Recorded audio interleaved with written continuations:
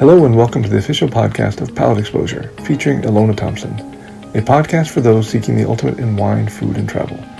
Each week she interviews winemakers, chefs, celebrities, and a variety of guests that shape the way we enjoy life. And I joke, it's her Southern charm. She does it every time and it works every time. It's so simple, but as humans, we naturally gravitate towards something that's happy. Yeah, and then wine, it's all, personal preference. Wine can be a very serious thing for people, and we make wines that appeal to those people. Yeah. And then a lot of people are here just to have fun, and then some people are here to party, or all the above, and a mixture of. So there are enough wineries and experiences for everyone. But I love how inclusive this is. There's no velvet rope. You're in. When you come into Whitehall Lane, you're embraced. Yeah, and my favorite thing is to deal with people that come in. I'd rather do that than my email.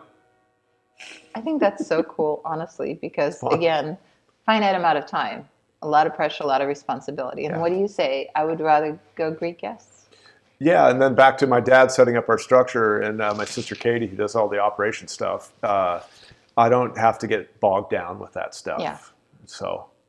What a great ambassadorship role, almost. Yeah, and now that our kids are older, traveling looks more appealing and fun than ever because I'm not missing a lot of stuff, and I was home for most of it. But yeah, I have this new freedom that's coming out. Do you have a favorite travel, a war story from the consumer, distributor viewpoint? So back to my American patriotism thing is. We're with entrepreneurial stuff. We're not set in a system where you're locked into your place or role in society. So you can get someone that'll come up with an idea or come up with a business and completely thrive. And back to America, you can't judge someone by what they wear or what they drive or how they act.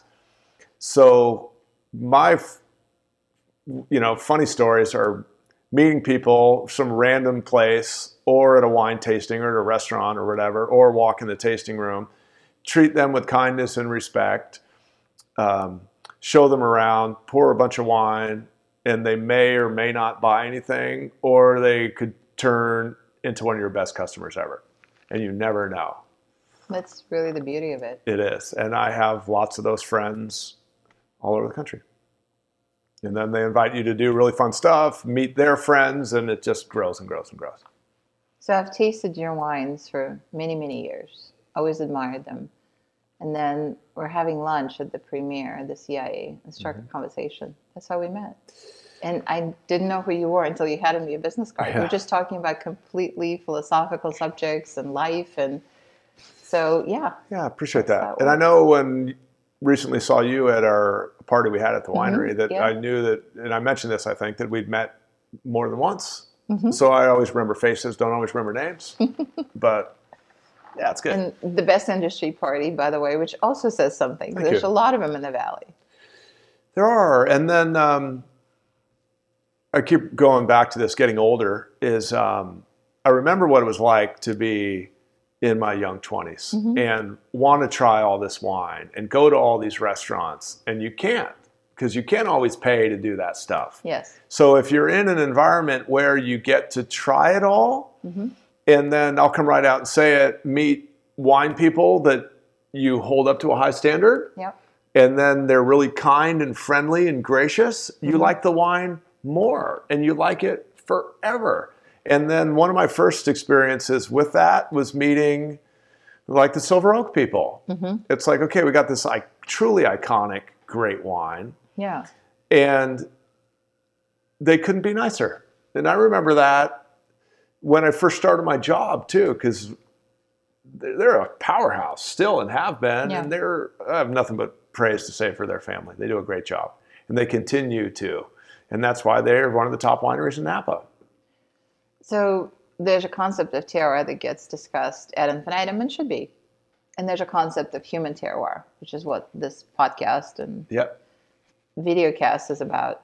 That's what I revel in. And what you describe is human terroir. It's not just what happens with respect to touching the vine and the vineyard work, it's also the social interaction. It's also the transference from people like the Duncan They're great. family. They're awesome. That, stayed with you all those years, and you're practically neighbors. We were neighbors, and in fact, my daughter Julia, she was probably like 12, and she had some allergic reaction to some topical medicine. And I came home late, and it's like, oh my God, do we call 911? Do we take her to the hospital? What do we do? And my wife called Carrie Duncan, David's wife, and it was like 1 a.m, and Carrie's like, bring her over right now. Amazing. And brought her over there, and she helped her. It's like, wow. Yeah, She didn't have to do that. Wow. And yeah, it was great. So, and that's another example of we do have our Napa community. Exactly, and yes, it is about wine, but there's so much more. Yeah. And one might argue there's a transference there, that human capital of that investment that people make into their craft and how they interact with each other. It's just there, and you will be able to experience it if you're here. Yeah, and if you treat your land with respect and your wine and everything along with it, I think the wine tastes better. I've always felt that way, but I've recently started articulating it more and more because I think it's an important message. There's a message in this bottle that tells a lot of stories. It's a police song.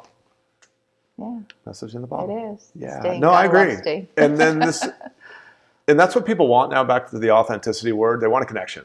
Yeah. So it's not like just some concocted name of a wine, and it's everywhere. And there are a lot of those, and they do serve their purpose in the wine market. But yeah, people want to travel, engage, learn more about the product, and then serve it to their friends and talk about it more. Napa has so many faces. It's a small valley geographically, but so intensely packed with all sorts of things. And you can find your own reflection. You can find a story. You can find your proverbial tribe, meaning... I agree. Just come here and figure it out. I promise you'll have so much fun. It's true. So we have a couple Cabernets. We do. So Cabernet is the king in Napa. And I probably get my numbers wrong, but I think of all the vineyards planted in Napa, I think it's like 84% Cabernet or some... I believe that bracket or percentage. Somewhere in there. And then as vineyards are replaced, replanted, whether it's another grape, a lot of it's just going to Cabernet. So Cabernet is the most important wine for Whitehall Lane and Napa. We call this our Napa Cab. We make several different Cabernets. This one we make the most of. So we make about 10,000 cases of this wine. It's our most widely distributed wine. So you'll find it at high-end wine shops and wine stores and restaurants all over the country. We're able to make this wine because of our vineyards all over the Napa Valley floor, whether it's down from Oak Knoll up through Rutherford, where we are now, and St. Helena. So our winemaker, Jason, works really closely with our vineyard management company to determine when the optimal time to pick our grapes are. So they're all picked by hand, brought here to the winery, hopefully with our different geographical locations of the vineyards. All the vineyards don't have to be picked at the same time to overwhelm the crew. Everything's fermented separately and then put down the barrel to age. After about like 8-10 months, then it's blending time. So take all the different lots, try to incorporate some different varieties, whether it's Petit Verdot that we grow or Merlot, and come up with the final blend. So what we're trying to do with our Napa Cab, which we call it internally, is have the wine taste really good upon release, yet will age. So optimal, no right or wrong answer, like 7 years would be a really good time to drink it, but it's good now. And then some people like decanting their wine, some people don't, back to personal preference. But we're really proud of this Cabernet. I love the tenets, first of all. I am a huge believer in instant gratification and the opportunity to lay it down. But you have to have my attention in the first place. If I'm thinking while I'm tasting the wine that it needs time, Is that a really good incentive to lay it down when No. I'm not tasting anything I love? I agree with that one too. I still struggle with that, and I struggled with that when I was first drinking wine. Yeah. It's like, does this person know something that I don't? And this also leads into identifying with a good winery that owns their own vineyards, that you can see that progression by trying the wines that have already aged, by visiting the winery, which we do have library selections of this. But upon release, I think it's really good. Has a really nice nose. I'm picking up a lot of caramel and coffee right now, which I like, and chocolate.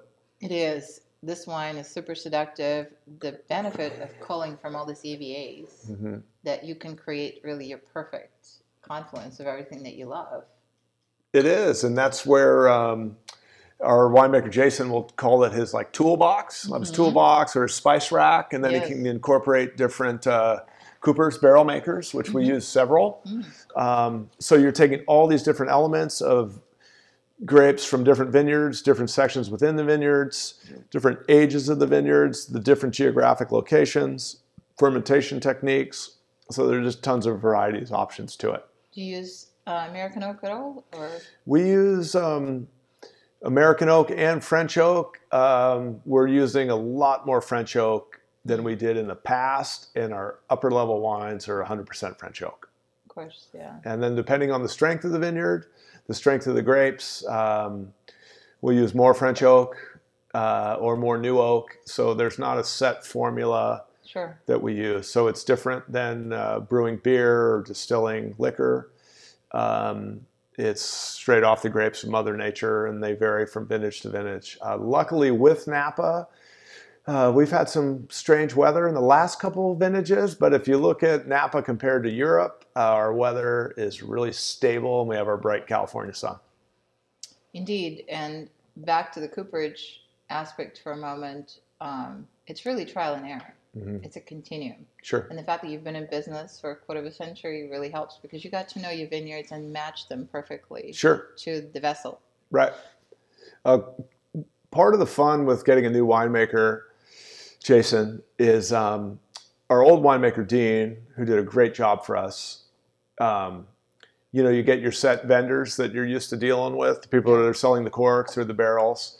So then when Jason comes in, wants to, and this was kind of the benefit of not having like an assistant winemaker.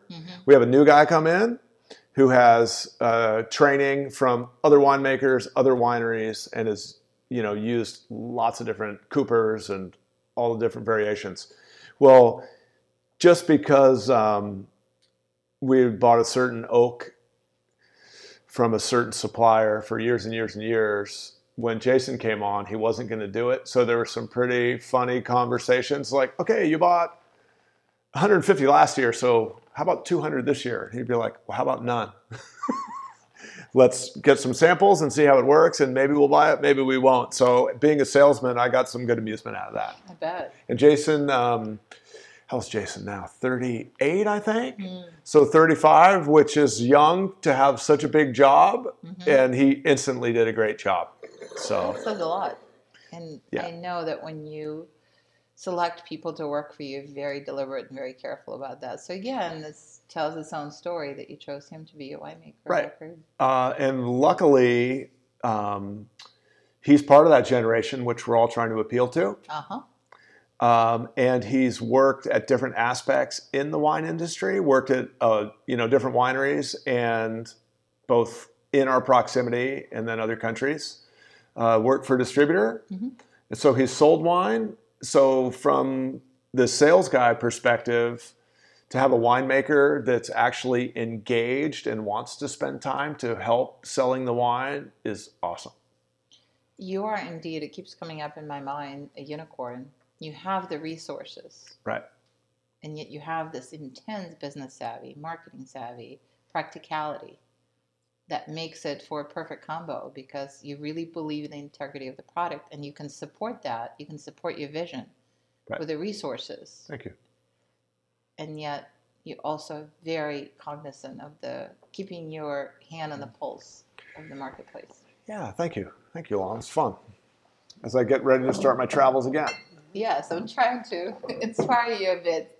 even though you're already quite attuned to what that really looks like and feels like. I mean, it doesn't, when you describe it, it doesn't feel like a chore. I know it takes you away from your family and your routine and such, that I can tell it also energizes you. It does. And then I laugh too, because I'm a creature of habit. It's like pack the same suitcase with the same stuff in the same spot every time and have my routine and, know the people that work in the restaurants in the airport and they sell our wine too. So it's a cycle. And I should have kept statistics of how much wine I would sell while sitting on an airplane to people around me. Oh my God. I would want to know those statistics, because on the plane, a lot of us are like, oh my God, just leave me alone. How do you manage to engage those people? I want to know so much more about it. So I took, I don't put my business card on my carry-on or my briefcase or backpack because sometimes I can't talk because I'm too tired. And if someone sees like wine, then they want to talk. But I travel with samples a lot, and I have one of those rolling bags that says Whitehall Lane on it. And so I get asked all the time, so I just hand out business cards and say, please come visit, and people do. That is so smart. Always on. So this is our Leonardini Estate Cabernet. I can't wait to try that. This used to be called our Reserve Cabernet, which we had great accolades with. Before I talk about the wine, I'll talk about the transition from Reserve to our Leonardini Estate. So Reserve isn't, it's just a loose marketing word. It used to mean your best wine. It's not anymore. It's regulated in certain countries if you use the root word reserve. It's not in America. So a lot of the questions we get asked is, are you a family winery? Which we are. So we have our Leonardini family name on it. And then, are you an estate winery? Do you grow your own grapes? Which we do. So my two most frequently asked questions are answered by the label. So this 2015 Leonardini Estate, it's 100% Cabernet, which is the first time we made 100% Cabernet Leonardini Estate or Reserve, which I love saying it's 100% Cab. And it's from our Leonardini Vineyard, which is just north of here. And we have a vineyard on the Silverado Trail at Deer Park. It's called Fawn Park. Okay. So it's grapes comprised from both those vineyards. 100% French oak. It's in French oak for about 2.5 years. 2015 is the vintage before Jason came, but it wasn't blended before he came or fined or filtered. So even though he didn't pick these grapes and ferment them, most of the winemaking is straight from him. So it is an expression of what our wines will be in the future. And it has great age worthiness, and it's really soft and approachable right now, even though we just opened it. Yes, and there's a lot of blue, black fruit aromas, but it's the florals that are really intriguing me, the violet. I pick a lot of that up. I had blueberries for breakfast, so I smell that. And I kind of think it just epitomizes beautiful Napa Cabernet. And it's valley floor fruit, so it's not overly ripe or tannic. It's enjoyable now, as I keep mentioning, which we really strive for. It has wonderful color. And then part of the fun of drinking wine at the winery is this wine has never left here. So grapes get picked, they're put in the half-ton bin, brought to the winery, fermented, barrel-aged, bottled, and this wine's never left. So it's never sat on a truck, it's never been exposed to heat, and it's really its true fine expression of it. If I were to sum up this wine in one word, it would be energy. 2015 was a warmer vintage. Yep. And it had the intensity to it that I think is quite uncommon, and you've captured that. Thank you. Yes, this is a conversation right there. Yeah. In that glass. And it's still enjoyable on its own, and then you get in the whole plethora of food pairings. Yes. Oh, that's a whole other. Yeah. So, yeah, we're really proud of our whole array of wines. And once again, this is just a small example of them. But yeah, no, and your wines have so much personality. They're so different from one another. And that's why it's such a great playground, because someone could taste through it and say, I like this one. They may not be able to articulate why, and who cares? Really, at the end of the day, it's what appeals to them. But yet you find bits of yourself, your reflections in that glass, and you can have completely different experiences with each one of them. Good. Are you a foodie? Of course. Of course. Of course. With the travels and everything, I mean, it would be a shocker if you weren't. So what are some of your favorite food groups or proteins or dishes? So I always put this into travel stuff. So love Italian food. Of course. Because I'm Italian. We have some great Italian restaurants here. Bistro Don Giovanni is my favorite.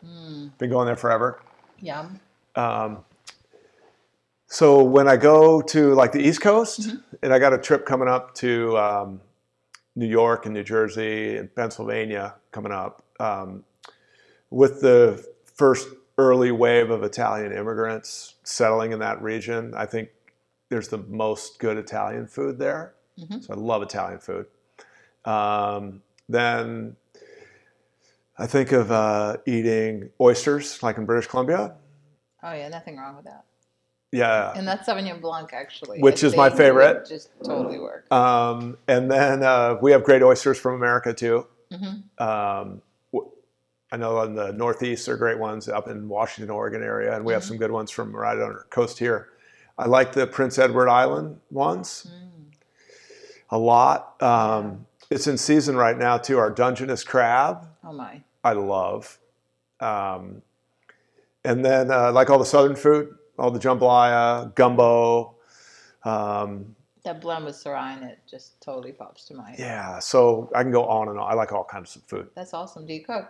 I do. I cook pretty basic food. I like grilling meat. Yeah, you're a hunter, so I'm assuming barbecue is part of your routine. Yeah, so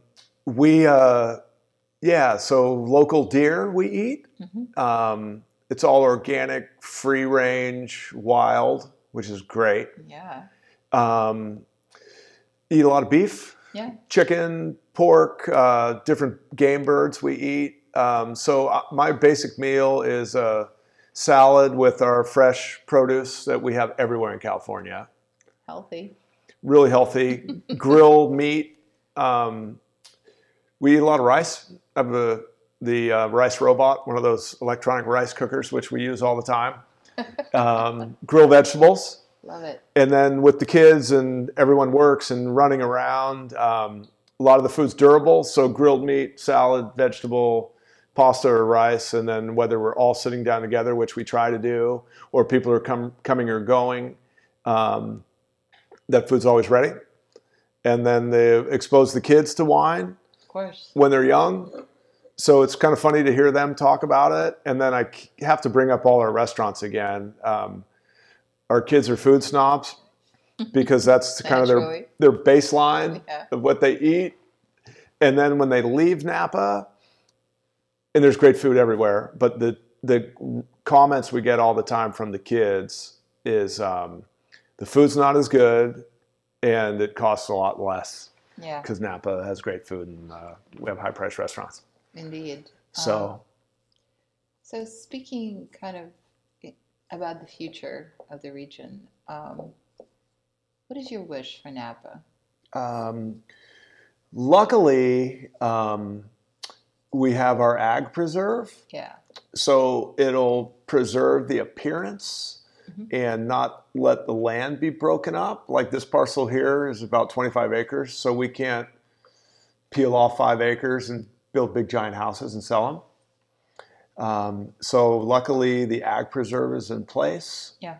People still build wineries. I can't say that's wrong because all the laws that are in place and the restrictions that allowed people to build them over the last decades are still there. So if it fits the criteria and it's allowable, they should still be able to build them. Yeah. So for me to say we have a winery, so I don't want anyone else to build one would be wrong. Yeah. Not my backyard stuff. Yeah. Traffic's a factor. Water's a factor. So all that stuff comes in play. What do you think Napa would look like 25 years from now? I'm hoping our bike path is complete to get some sort of better public transportation system would be great. Our outlying area will be more densely populated. So, make sure people are using everyone using more sustainable farming practices. Try to get some sort of commuter system that's better in place. Maybe get a better way to get people into the Napa Valley from our outlying areas without having to get in the car. And just kind of preserve our natural beauty, which I think everything's in place to do that. Absolutely. What about the future of Whitehall Lane as a brand? More of what you're doing today. Are there any plans to expand the portfolio or perhaps add something to it that's specific? I think it sounds a little boring right now, but we are an estate winery and have vineyards in Sonoma too, so we can kind of incorporate all the different varietals to fit people's palates. But we're not looking to come up with some flashy new wine or brand to put out there, build it really quick and sell it. And that's not our deal. So as boring as it sounds, stay the course. Yes. And we have all our tools in place, and our Napa Valley is young compared to other wine regions in the world. And I think of people that came before our family, like the Mondavi family. I was really fortunate to meet Robert Mondavi a bunch of times. I remember the first time I saw him. Have you seen the picture, Ilana, of him with the cork tuxedo coat on? Unfortunately, I haven't, but I know of it. Yeah, so I guess Rombauer owns the actual coat, and Rombauer's another great family. So the first time I saw the picture of Robert Mondavi, he's standing there like this, and I'm of Italian descent.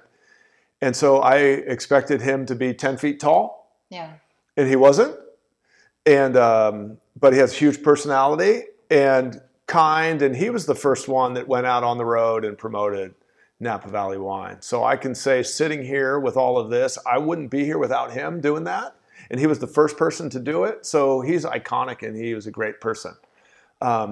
His family has continued that. And I think of Tim Mondavi, and Michael's a great guy too, and they each have their own projects. But Tim up on Pritchard Hill, Continuum, and he's a gentleman, can't say enough good stuff about him. His goal, and I can't word it as eloquently as him, was to create an estate winery that'll continue for centuries. That was his goal.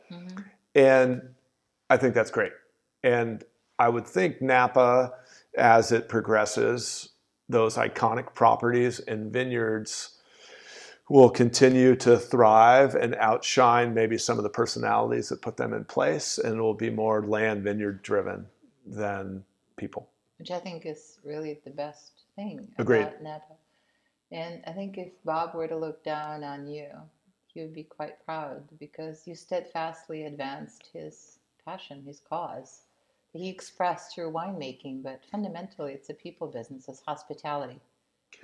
It is, and then he had the foresight to do it and the work ethic, and similar to my dad, could make his point, hammer it through.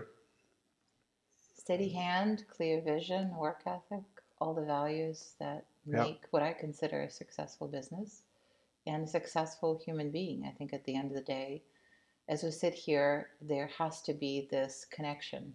Otherwise, what's the point? Agreed.